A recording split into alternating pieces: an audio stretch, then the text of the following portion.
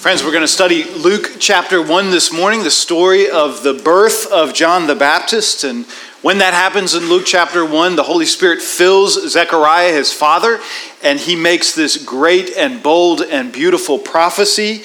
And we're going to pick that up in verse 68. These are the inspired words of Zechariah.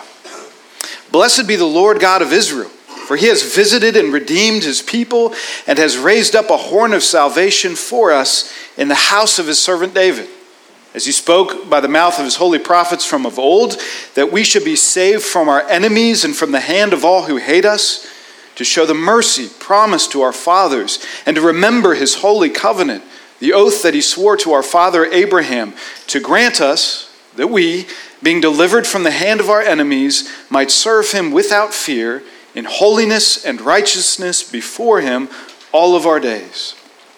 And you, child, will be called the prophet of the Most High, for you will go before the Lord to prepare his ways, to give knowledge of salvation to his people in the forgiveness of their sins, because of the tender mercy of our God, whereby the sunrise shall visit us from on high, to give light to those who sit in darkness and in the shadow of death, to guide our feet into the way of peace. And the child grew and became strong in spirit, and he was in the wilderness until the day of his public appearance to Israel. Let's pray together. Heavenly Father, I pray that you would speak to us as boldly and clearly and triumphantly as you, by your Holy Spirit, spoke to the people through your prophet Zechariah. Make us eager to hear and to learn and to respond to great covenant promises. We ask in Jesus' name, amen. Well, friends, we've been in Luke for 3 weeks now, and we're neck deep into this study so far, and already there's this elephant in the room. There's something that's going on in this passage, and I know y'all are thinking about it, and I know you guys are whispering to each other about it, and no one's willing to say it out loud. And so as usual, I will be the guy in the room to make things awkward, and I'll just say what's on everybody's mind, and that is that Luke chapter 1 sounds awfully Jewish. It's Christmas. It's December.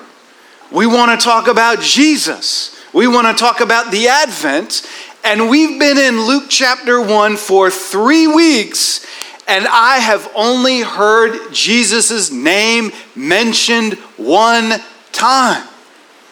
I've heard more about Abraham and David than I have about Jesus, and I'm paying to be here to hear about Jesus at Christmas.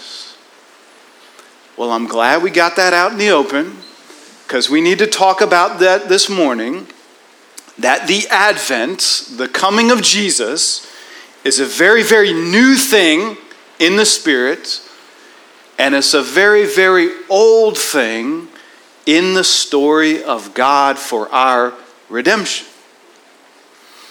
Now, our family has taken to Columbia. We're not from here, but we love the city, and we love the rivers in our city. If you're new here, you're in for a treat. We call the rivers the poor man's pool. And so our family is out there the 10 months out of the year when it's blazing hot and you need some reprieve. And we have 3 rivers. You got the big, broad river that's nice and warm. And then you got the cold, crisp Saluda River. And you can actually stand on the point if you go to the zoo access to the river and park there and get on the path and turn left and walk down the path to Boyd Island. You can stand on Boyd Island and you can watch those 2 rivers come together, and they create the Congaree River, which goes down to the Congaree Swamp. And you can play in all 3 of those rivers if your heart desires. But if you've ever been tubing on the Saluda or paddleboarding on the Saluda or swimming down the Saluda, you know that when you come to that point at Boyd Island, there's this cool little thing that happens where the rivers come together, because there's this whole area where I'm in the cold Saluda and then I'm in the warm Broad. And I can see the water is darker over here and then it's warm over here. And so we like to swim to the warm part and then swim to the cold part. And you can do that for a couple of 100 yards until they finally totally merge together, become the Congaree, and then it's one and the same river going forward. That's what the Gospels feel like in bringing the Old Testament and the New Testament together.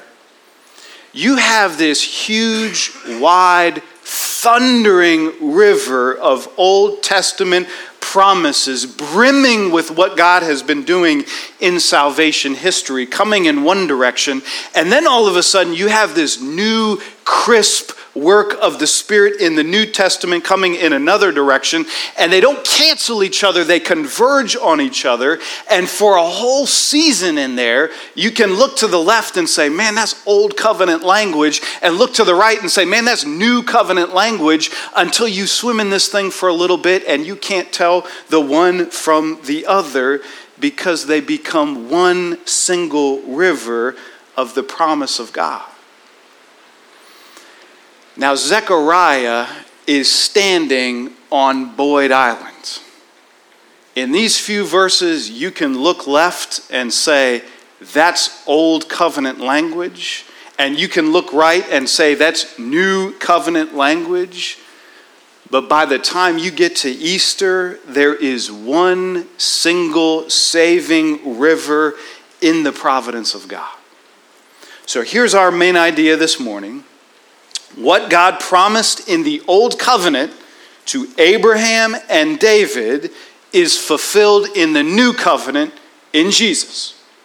What God promised in the Old Covenant to Abraham and David is fulfilled in the New Covenant in Jesus. Now, I'm going to throw that fancy word covenant around, and when I say that, I simply mean God's promise or his oath or his contract to his people. God is a covenant-making God. He makes oaths, promises to his people. He's under no obligation to do that, and yet he does it throughout all of Scripture, and he makes those promises. And for simplicity's sake, I'm simply going to use Old Testament and Old Covenant interchangeably, New Testament and New Covenant interchangeably.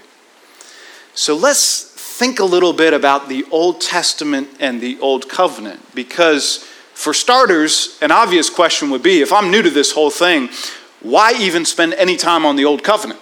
If that's already gone, if that already happened, if that's already in the past, and now we're swimming in the new river of the New Covenant, why would I even go back upstream to hear about the Old Covenant to begin with? Why does that matter to me as a New Testament believer?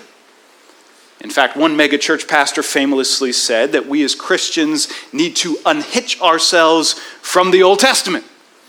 He said all of our problems in the church, our hatred and lack of love and bigotry, all stem from the Old Testament. If we could just get away from that thing, it's not indwelling sin, it's the Old Testament's fault, we would be okay. So let's unhitch ourselves. But we can't do that because God presents his new covenant salvation as an expansion and a fulfillment of everything he said in the Old Covenant. Imagine you had a loved one come to you and say, I sat down and wrote you a huge love letter. It went on, and in that letter I poured out my heart and soul. I shared my character. I shared my desire for you. I shared my past. I shared where we're going together. I shared it all. And then I was done with that letter, and I thought, man, that's awfully long to give to somebody. So then I turned around and I wrote a shorter letter, and I expanded on everything, and I said everything I promised in the old letter, I'm going to double down and do in the new letter, and I gave you the 2-page letter. You'd be thrilled to get it. But you'd want to get your hands on that big letter, right? I want to see where this came from and how this is developing. If God gives us an inspired Bible that is 77% Old Covenant as his means to reveal to us his glory, character, faithfulness, love, full salvation plan for Jesus, then the better we understand the old is the better we'll understand the new. We can't escape it. We can't get away from it.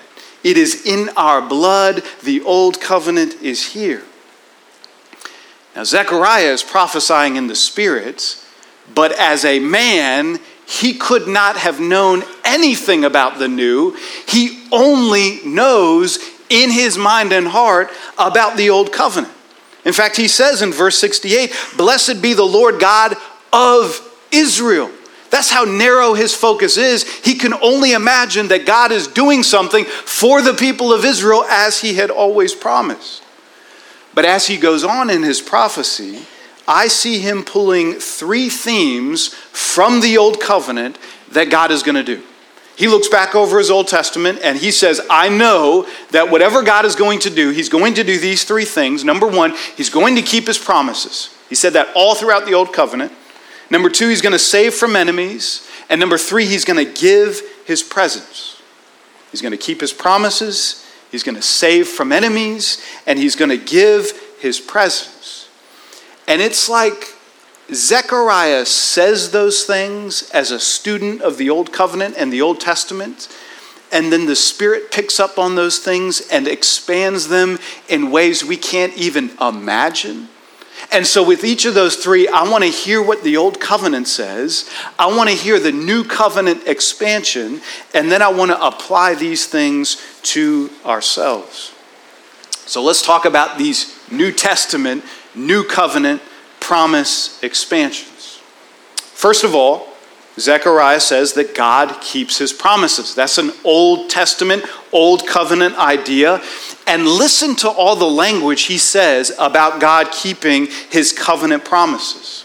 Verse 69, he says this is all going to happen in the house of his servant David. He's thinking about 2 Samuel 7, that God will raise up a king, that Judah will always have a king on the throne. He's thinking about that promise. Verse 70, he spoke it by the mouth of his holy prophets of old. Everything in the minor and major prophets, that's here. Verse 72, the mercy promised to our fathers and to remember his holy covenant. Verse 73, the oath that he swore to our father Abraham. Isn't it telling? I want you to think about this. Isn't it telling that not a single gospel writer can tell the story of Jesus without mentioning David, Abraham, Jacob, and Moses? Isn't that interesting? Like, we could do that, right? I could tell you the story of Jesus. I could bust out John 3:16 and tell you about Jesus, and that's cool if I'm on a bus ride with you and we got 30 minutes together. But the gospel writers, including the Gentile Luke, cannot tell you the story of Jesus without reaching back to these same names. And by bringing up the patriarchs and the prophets, the Holy Spirit is saying through Zechariah, whatever God is about to do is only ever a continuation of what he's always been doing. There's something brilliant here, but it's not new here. It's a continuation of his promise. That's the Old Covenant. The New Covenant expansion is this. It's in that key word, mercy. The mercy that was promised to the patriarchs, verse 72, has now come through Jesus in verse 78. The mercy that's happening now in Advent is the same mercy that was promised long ago to Abraham. Genesis chapter 12, I will make you a great nation, and in you all the families of the earth shall be blessed. Jesus has now come, verse 78, because of the tender mercy of our God for the nations. Promised in the old, expanded in the new. How do we think about that and apply that today as believers? And the application is, God keeps his promises. Do you know that, church? God keeps his promises. Turn to your neighbor and say, I serve a promise-keeping God. Tell them this morning, practice with each other, I serve a promise-keeping God. God cannot make a promise and then not keep it. He cannot speak a word and then that word become untrue. He cannot make a providential plan and it not come to pass. Every word God says is yes and amen. Every promise God makes is inevitable. God can give Abraham a miracle baby that will anticipate a miracle blessing, and he can sit on that promise for millennia. And what feels like 2,000 years to us watching Old Testament history is but 2 days to God, because Peter says 1,000 years is like a day to him. And though we might think his promises are late, they are always on time. And in the fullness of time, Old Covenant promises become New Covenant realities. God keeps his promises. It's in his blood. It's what he does. He would never do otherwise. Zechariah knows it. The Holy Spirit relishes in it. And we are reminded, old and new, we serve a promise-keeping God. Well, number two, he says not only does he keep his promises, but God saves from enemies. God saves from enemies. Now, the Old Covenant is here because did anybody notice how violent Mary and Zechariah's songs really are? It's funny that we sing Mary's song, her Magnificat, before the sermon in Advent, and you hear the whole church belting out in one voice, "He scatters the rich and proud." And we're just singing it like it doesn't matter. The kings of the earth he casts from their thrones. We're just singing away. And I get a little more quiet at that part because I don't know how rich and how powerful those people are getting scattered. I mean, I'm not American rich. I know a lot of people richer than me, but I am global rich. I have a lot of money compared to the world. So it's not clear who's getting scattered according to Mary. But Zechariah has no problem picking up that same theme and saying things we would be embarrassed to say at the Christmas dinner table when he says in verses 71 and 74, "Save from our enemies and the hand of those who hate us, delivered from the hand of our enemies." What gives? I thought Jesus was the Prince of Peace. I thought he was only interested in souls and not in structures of power or injustice. I thought he was here to get church members and not to shake up the created order. But Zechariah is speaking true Old Covenant words that keep us honest about what Jesus has come to do. The Old Covenant is clear that God will judge humanity, and those who have made their God money, sex, and power at the expense of the weak, they will feel his full wrath. Now, the New Covenant doesn't change that. It doesn't disagree with that.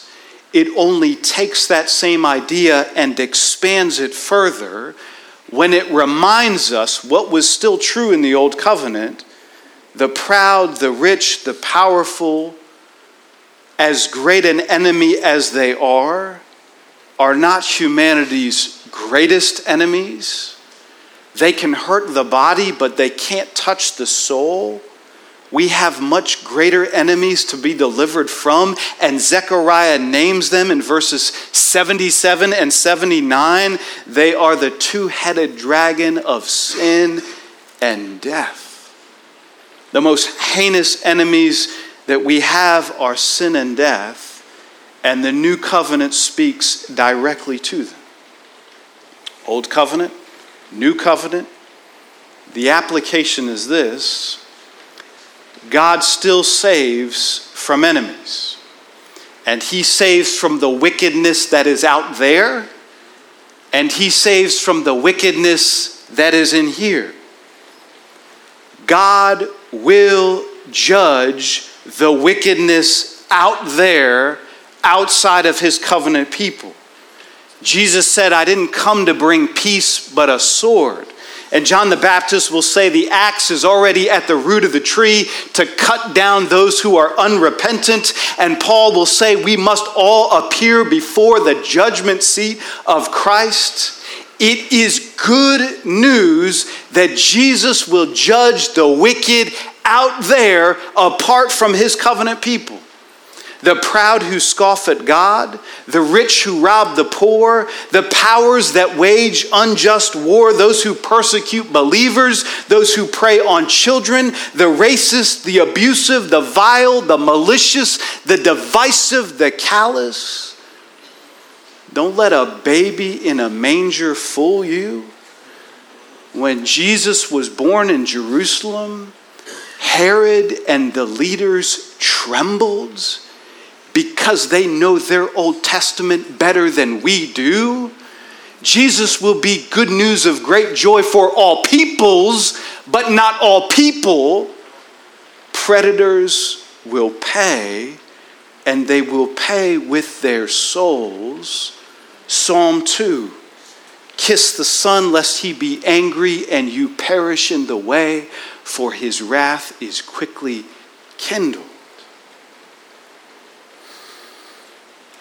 But thanks be to God, even though we were counted among the wicked ourselves, God will also save from the wickedness that's in here. There's nothing out there in the world that isn't in here in the soul of the church. The world is not a different category of sinner than the church. The difference between the world and the church is not the amount of sin, it's not the type of sin, it's not the frequency of sin. That's why when Paul writes to new believers, he says, and such were you were these people. The only difference is that the wickedness in here is answered in this Advent promise, according to Zechariah, to give knowledge of salvation to his people for the forgiveness of sins. He has answered the question of sin out there, and he has answered the question of sin in here. The enemies of sin and death will be destroyed. Well, number 3, as if that wasn't enough, to keep his promises, to save from enemies, finally, God gives us his presence. He gives us his presence. And we don't have time to do the old and new and application here. In fact, if we had all afternoon together, it would be an incredible Bible study to go from Genesis to Malachi and just study the idea of God's presence. How does he appear to his people? How does he relate to his people? How is he physically present among his people? To watch that through the whole Old Testament. But for now, we will stick with Zechariah's simplicity when he says in verse 68, God has visited his people. That's something he has done. But verse 78, God shall visit his people. In the Old Testament, he did visit his people. We have a theology of the presence of God from the Old Testament. But something new is about to happen, and Zechariah prophesies, God shall visit his people. Now, I find that most delightful confusion of the covenants for Zechariah in verse 76. Look there with me. Zechariah says, and you, child, he's talking about his son, John, will be called the prophet of the Most High. And this is what you're going to do, for you will go before the Lord to prepare his ways. Now, in your Bible, like my Bible, the word Lord there is capital L, but lowercase O-R-D, right? So this is a different word than when you read Lord with all capitals. That's the transliteration of Yahweh, the divine name. That is clearly speaking about God as the divine name, but this is a lowercase rest of the word. This is Lord from the Greek word kurios, which could mean Lord or Master or Sir. You could use it of God. You could use it of a master of a household. And so there's a little ambiguity here whenever that word is being used. But here's my point, and I love this surprise. When Zechariah prophesied that John, his son, would be a prophet of the Most High to go before the Lord, who do you think Zechariah thought that the Lord was? When he said, Lord, go before the Lord, who was Zechariah thinking about? And I bet you my 401k that when Zechariah said, you will be going before the Lord, he could have only thought you would go before the Lord God, as in God the Father, as in God the Father of Abraham and Isaac and Jacob, the God who dwells in the heavens and has made the Holy of Holies his footstool in the temple where Zechariah serves. He was thinking, my son John the Baptist, he's going to get out there and he's going to drum up repentance among the people, and he's going to bring them back here to the temple to worship the Lord God. Little could Zechariah know that in this marvelous twist of the covenant, the people wouldn't come back to the temple would go to the people. Zechariah thought his son was going to go before the Lord God to prepare his way, but he was really going to go before the Lord Jesus to prepare his way. And Jesus' new covenant ways are this: he has come to keep his promises. He has come to save us from our enemies. And he has come to give us his presence, Emmanuel, God with us. Let's pray together.